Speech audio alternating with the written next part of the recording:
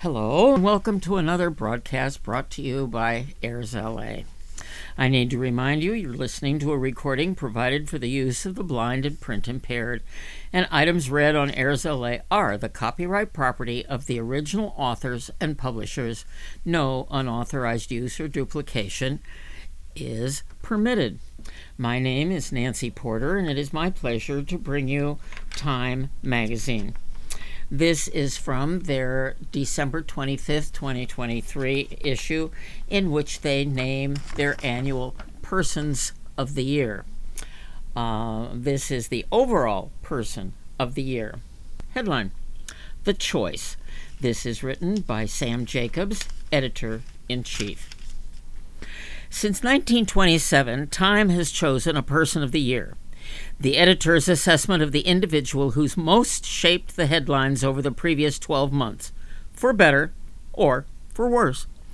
As a tradition, Person of the Year springs from the great man theory of history, a belief that individuals have the power to transform society. The selections over the years have tended to follow certain patterns. The person chosen has typically been a ruler over traditional domains of power. He, and yes, usually it has been a he, is very often a politician or a titan of industry. 14 U.S. presidents, 5 leaders of Russia or the Soviet Union, and 3 popes have all been recognized. And yet, the person whose singular influence was revealed throughout 2023 has held none of these roles, or anything remotely similar. Every year contains light and dark. 2023 was a year with significant shades of darkness. In a divided world where too many institutions are failing, Taylor Swift found a way to transcend borders and be a source of light. No one else on the planet today can move so many people so well. Achieving this feat is something we often chalk up to alignments of planets and fates, but giving too much credit to the stars ignores her skill and her power. Swift is the rare person who is both the writer and hero of her own story. Her path is untraveled, something she has known for some time. I can't find anyone really who's had the same career trajectory as mine, Swift told us in 2014 when she first appeared on the cover of Time magazine, when she released her 5th album titled 1989. I hope that my life won't match anyone else's life trajectory either. While her popularity has grown across the decades, this is the year that Swift, now age 33, achieved a kind of nuclear fusion, shooting art and commerce together to release an energy of historic force. She did it by embracing what she does better than anyone: entertaining and writing songs that connect with people. Now she becomes the first Person of the Year to be recognized for her success in the arts, in a year when we were reawakened to questions about who makes and who owns our cultural expressions. Swift is also a symbol of generational change. She is only the 4th solo Person of the Year born in the past half-century. In the 17 years since her debut, Swift has notched more #1 albums than every other woman in history. This year alone, she had 3. She was everywhere in 2023, filling stadiums and breaking records, which meant we were forced to find novel ways to measure the magnitude of her reach. Seismograms were deployed to show the literal impact caused by her fans. As Swift reportedly became a billionaire, countries' gross domestic products became the yardstick for her financial contributions. University classes to study Swift's lessons in literature, business, and law were announced. Swift was showered with keys to cities, and street signs changed to her name. In 2023, world leaders and mayors competed to bring her monumentally successful Eras Tour to their jurisdictions. Swift has become a feature of American soft power. A U.S. diplomat told me how meaningful it was to get Swift to agree to play in his host country. And Swift, as we now know, has had a Midas touch, improving the fortunes of every place she visits and business she celebrates. Just ask the National Football League about its millions of new fans. Or your Secretary of State. Tens of thousands of fans registered to vote after she encouraged them on Instagram, spiking visits to vote.org. She's done a great job of sticking to her guns and being vocal and political in the ways that she wants to, said the Chick's front woman, Natalie Maines. At the same time, much of what Swift accomplished in 2023 exists beyond measurement. She mapped her journey and shared the results with the world. She committed to validating the dreams, feelings, and experiences of people, especially women, who felt overlooked and regularly underrepresented and underestimated. They know she respects her audience and trusts them with her story. She held up a mirror to her own life, helping people better see themselves. She embraced her past, foibles and all, and in doing so encouraged others to do the same. While Swift's success can feel like a counterweight to traditional forms of power, the secret to her mastery has ancient roots. She is writing her own myth, informed by her own journey, and it has been an epic. So many have turned to those tales because they have been so disappointed by the storylines that emerge elsewhere in society. Any student of that great man theory of history knows how deeply intertwined it is with centuries of sexism and the exclusion of women from power. Indeed, this isn't the first time Swift has been part of Time Person of the Year. In 2017, she was among the silence breakers we recognized for standing up and speaking out against discrimination, harassment, and assault faced by too many women for far too long. Swift has been both avatar and author of shifting narratives, never more so than in 2023. Where do they take us?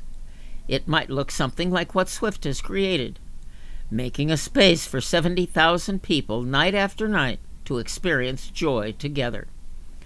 What is a higher form of influence, after all, than giving millions of fans, young and old, the time of their lives, where they can revel not only in Swift's voice, but in finding their own?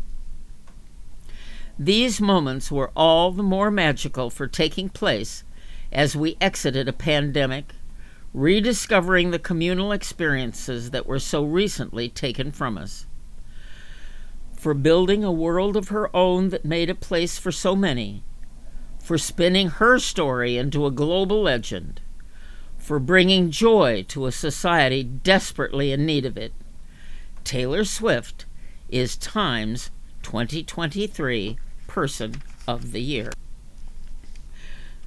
In view of the fact that abortion is still very much a topical issue, I'm going to turn now to a feature article from the September 25th, 2023 issue.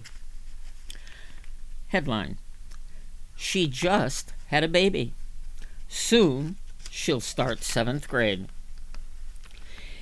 In post-Dobbs America, some girls can go out of state to get an abortion. This is the story of one who could not.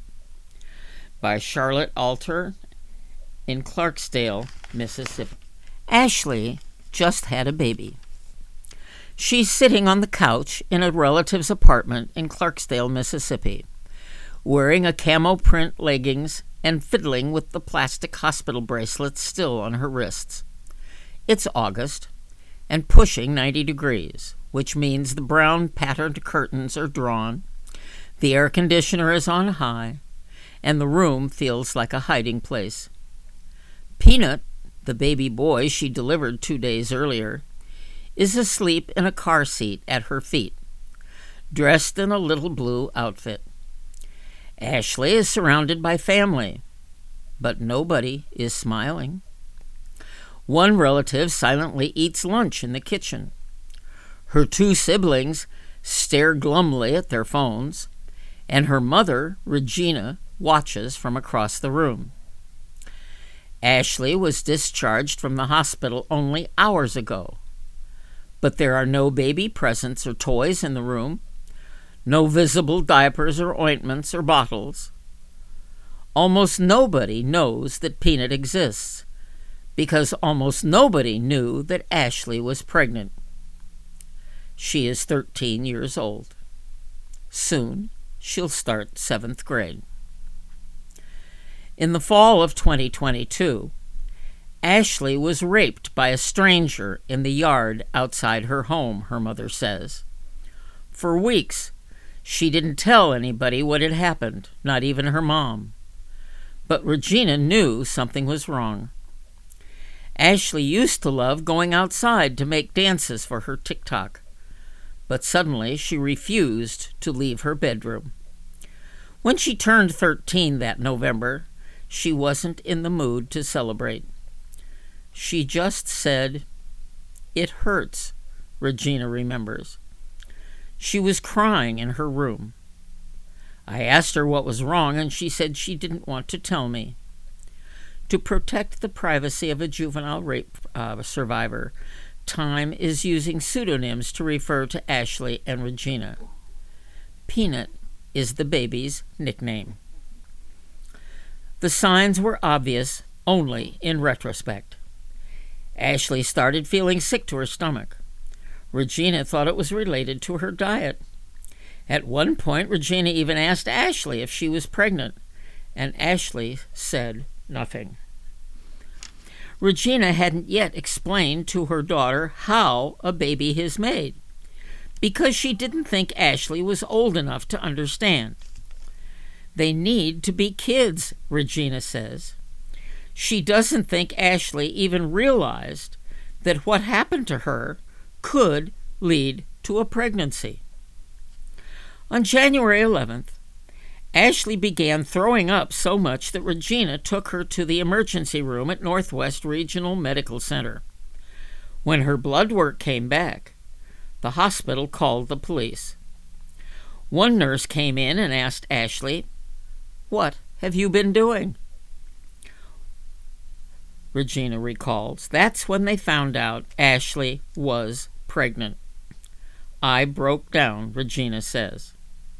Dr. Erica Balthrop was the OB-GYN on call that day. Balthrop is an assured, muscular woman with close-cropped cornrows and a tattoo of a feather running down her arm. She ordered an ultrasound and determined Ashley was 10 or 11 weeks along.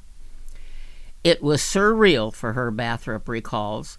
She just had no clue. The doctor could not get Ashley to answer any questions, or even to speak at all. She would not open her mouth. Balthrop spoke about her patient's medical history with Regina's permission. At their second visit, about a week later, Regina tentatively asked Balthrop if there was any way to determine Ashley's pregnancy. 7 months earlier, Balthrop could have directed Ashley to abortion clinics in Memphis, 90 minutes north, or in Jackson, Mississippi, 2.5 hours south. But today, Ashley lives in the heart of abortion ban America. In 2018, Republican lawmakers in Mississippi enacted a ban on most abortions after 15 weeks of pregnancy. The law was blocked by a federal judge who ruled that it violated the abortion protections guaranteed by Roe v. Wade. The Supreme Court disagreed. In its June 2022 decision in Dobbs v. Jackson Women's Health Organization, the court overturned the constitutional right to abortion that had existed for nearly half a century. Within weeks, Mississippi and every state that borders it banned abortion in almost all circumstances. Balthrop told Regina that the closest abortion provider for Ashley would be in Chicago. At first, Regina thought she and Ashley could drive there. But it's a 9-hour trip, and Regina would have to take off work. She'd have to pay for gas, food, and a place to stay, not to mention the cost of the abortion itself. I don't have the funds for all this, she says. So Ashley did what girls with no other options do. She did nothing. Clarksdale is in the Mississippi Delta, a vast stretch of flat, fertile land in the northwest corner of the state, between the Mississippi and Yazoo rivers. The people who live in the Delta are predominantly black and low income. The region is an epicenter of America's ongoing black maternal health crisis. Mississippi has the second highest maternal mortality rate in the country, with 43 deaths per 100,000 live births, and the Delta has among the worst maternal health care outcomes in the state. Black women in Mississippi are 4 times as likely to die from pregnancy-related complications as are white women. Mississippi's abortion ban is expected to result in thousands of additional births, often to low-income, high-risk mothers. Dr. Daniel Edney, Mississippi's top health officials, tells Time his department is actively preparing for roughly 4,000 additional live births this year alone. Edney says improving maternal health outcomes is the #1 priority for the Mississippi Health Department, which has invested $2 million in its Healthy Moms, Healthy Babies program to provide extra support for new mothers. There is a sense of following through, and not just as a predominantly pro-life state, says Edney. We don't just care about life in utero. We care about life, period. And that includes the mother's life and the baby's life. Mississippi's abortion ban contains narrow exceptions, including for rape victims and to save the life of the mother. But Ashley's case shows that these exceptions are largely theoretical. Even if a victim files a police report, there appears to be no clear process for granting an exception. The state attorney general's office did not return Time's repeated requests to clarify the process for granting exceptions. The Mississippi Board of Medical Licensure and the Mississippi State Medical Association did not reply to Time's requests for explanations. And, of course, there are no abortion providers left in the state. In January, the New York Times reported that since Mississippi's abortion law went into effect, only 2 exceptions had been made. Even if the process for obtaining one were clear, it would not have helped Ashley. Regina did not know that Mississippi's abortion ban had an exception for rape. Even before Dobbs, it was perilous to become a mother in rural Mississippi. More than half the counties in the state can be classified as maternity care deserts, according to a 2023 report from the March of Dimes, meaning there are no birthing facilities or obstetric providers. More than 24% of women in Mississippi have no birthing hospital within a 30-minute drive, compared with the national average of roughly 10%. According to Edney, there are just 9 OBGYNs serving a region larger than the state of Delaware. Every time an OBGYN retires, Balthrop gets an influx of new patients. These patients are having to drive further to get the same care, and they're having to wait longer, Balthrop says. These backups can have cascading effects. Balthrop recalls one woman who had to wait 4 weeks to get an appointment.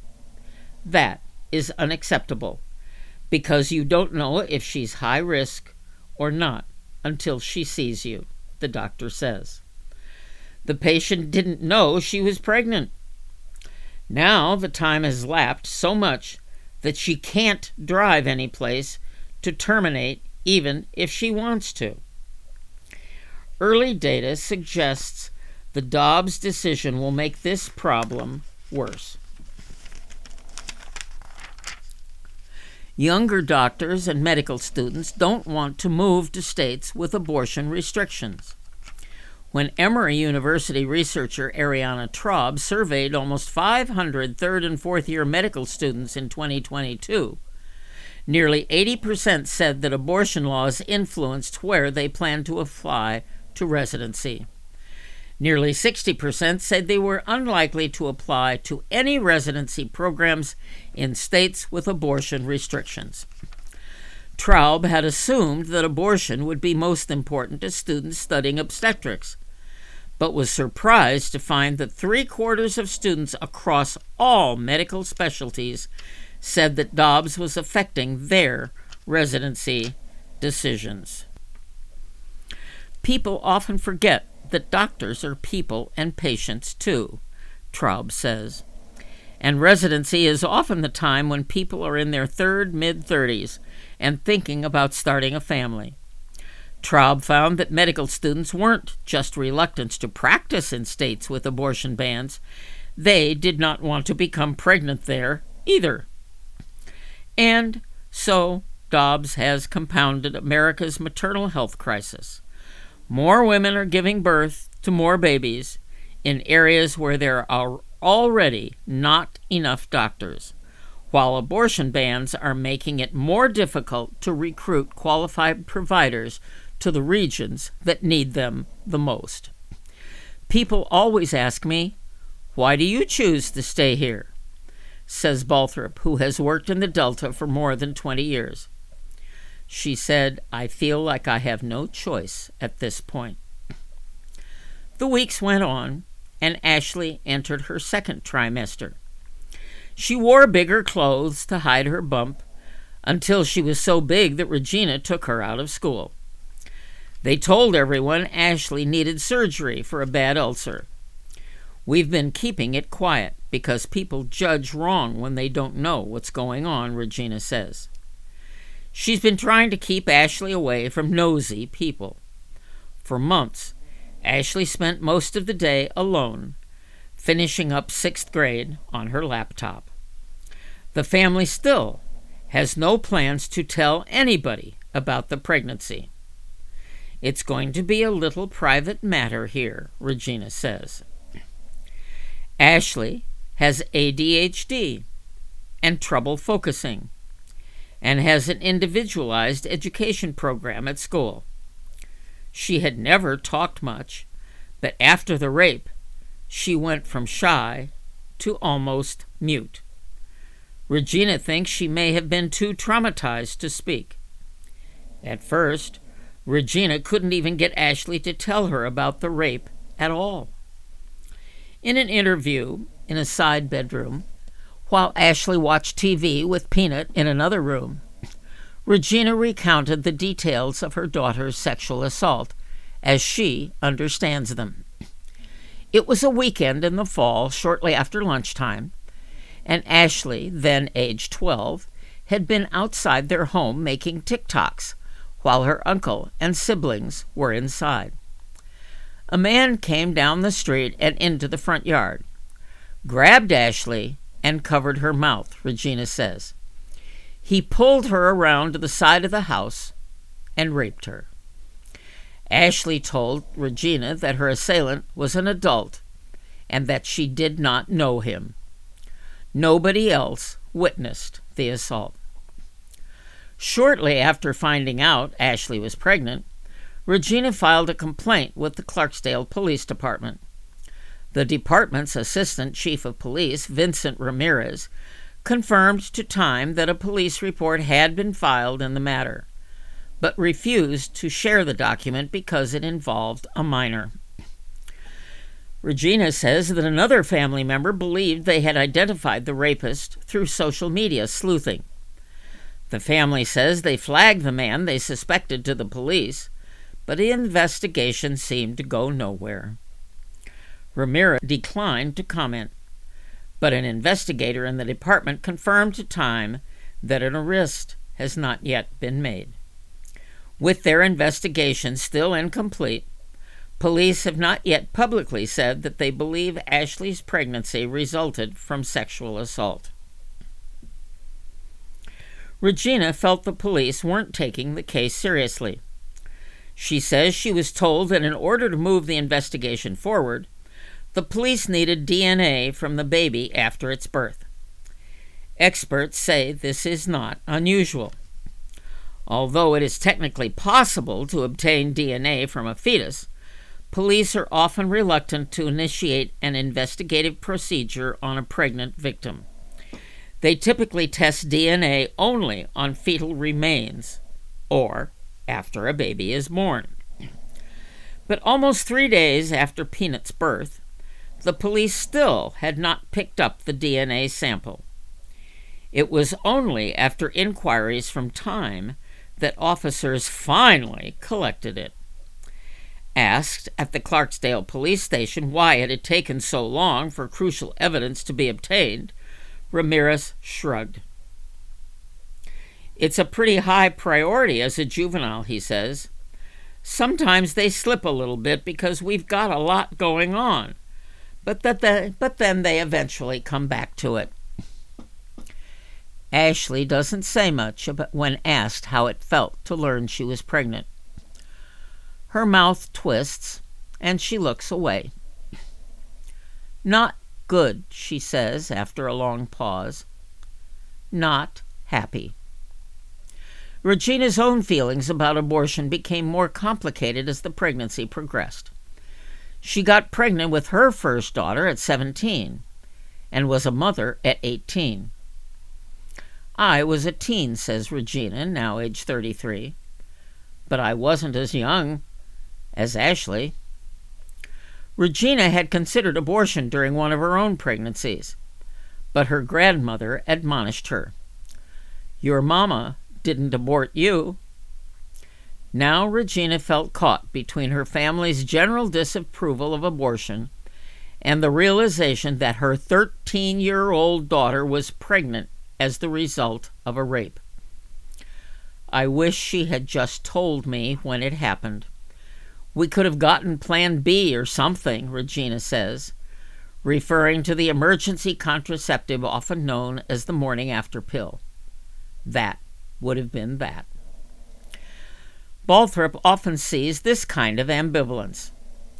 Clarksdale is in the heart of the Bible Belt, and many of her patients are black women from religious families. Even if they want to terminate their pregnancies, Balthrop says, many of them ultimately decide not to go through with it.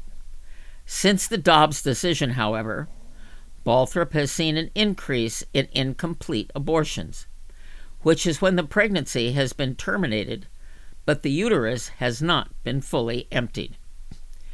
Medication abortions, abortions managed with pills, which are increasingly available online, are overwhelmingly safe, but occasionally can have minor complications when the pills are not taken exactly as directed. They're having complications after. Not serious, but they'll come back in with significant bleeding, and then we still have to finish the process, Balthrop says, explaining that treatment can involve evacuating dead fecal tissue. According to Balthrop, Ashley didn't have complications during her pregnancy, but she didn't start speaking more until she felt the baby move around her 6th month. That's when it hit home, Balthrop says. She'd complain about little aches and pains that she had never had before. That's when her mom would come in and say, "She asked me this question," and the three of us would sit and talk about it. How did Ashley feel in anticipation of becoming a mother? Nervous is all she will say. Toward the end of the pregnancy, she was terrified of going into labor, Balthrop recalls.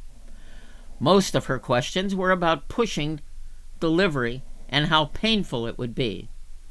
She was focused on the delivery process itself, Balthrop says, not, what am I going to do when I take this baby home? The Clarksdale Women's Clinic, where Balthrop practices, is across the street from the emergency room at Northwest Regional Medical Center, where Ashley first learned she was pregnant. The clinic is large and welcoming, with comfortable chairs and paintings of flowers on the walls. The staff is kind and efficient.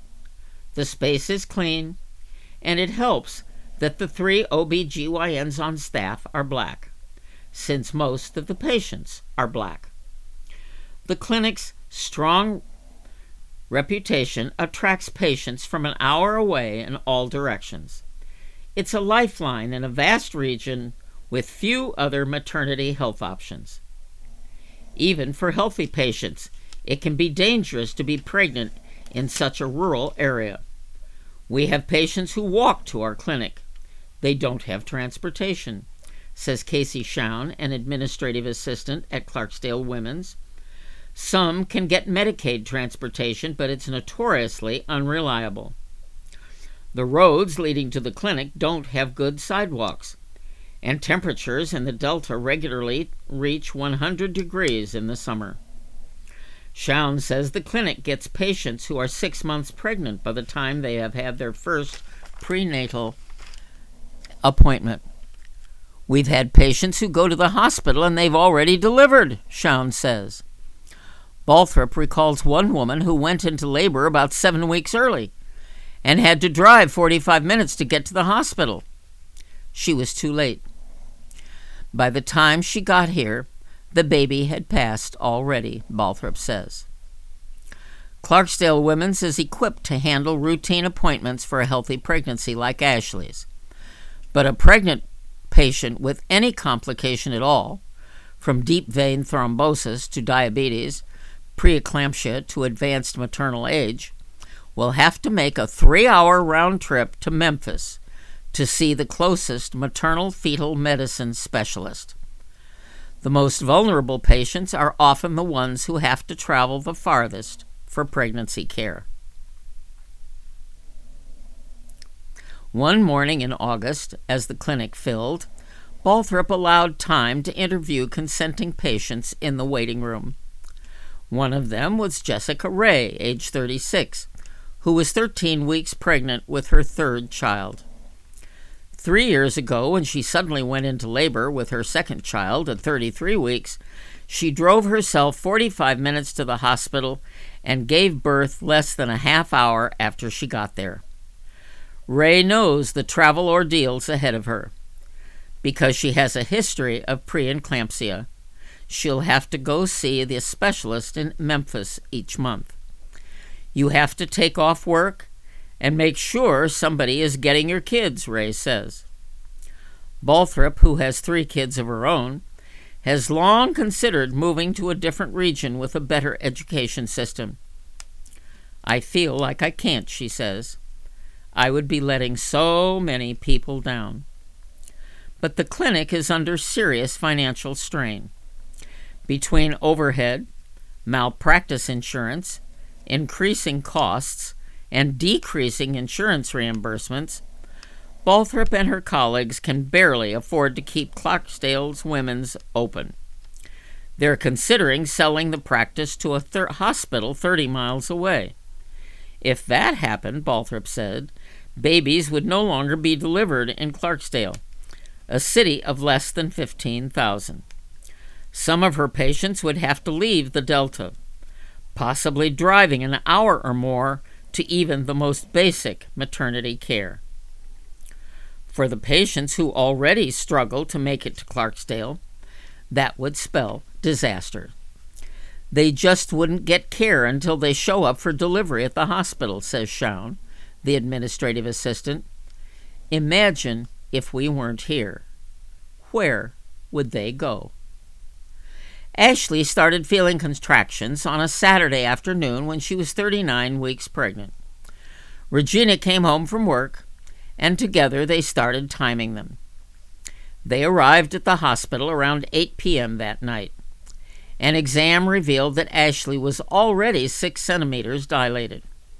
Her water broke soon after that, and she got an epidural. She gave birth to Peanut within 5 hours. Ashley describes the birth in one word: painful.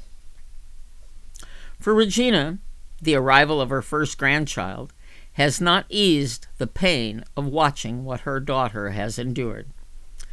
This situation hurts the most because it was an innocent child doing what children do, playing outside, and it was my child, Regina says. It still hurts and is going to always hurt. Ashley doesn't know anybody else who has a baby. She doesn't want her 3 friends at school to find out that she has one now. Regina is working on an arrangement with the school so Ashley can start 7th grade remotely until she's ready to go back in person. Relatives will babysit while Regina is at work. Is there anything about motherhood that Ashley is excited about? She twists her mouth, shrugs, and says nothing. Is there anything Ashley wants to say to other girls? Be careful when you go outside, and stay safe. There is only one moment when Ashley smiles a little, and it's when she describes the nurses she met in the doctor's office and delivery room. One of them, she remembers, was nice and cool. She has decided that when she grows up, she wants to be a nurse too. To help people, she says. For a second, she looks like any other soon-to-be 7th grader sharing her childhood dream. Then Peanut stirs in his car seat. Regina says he needs to be fed. Ashley's face goes blank again.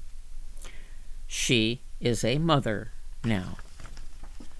And that will conclude our coverage of Time magazine for this broadcast. I need to remind you again, you've been listening to a recording provided for the use of the blind and print impaired.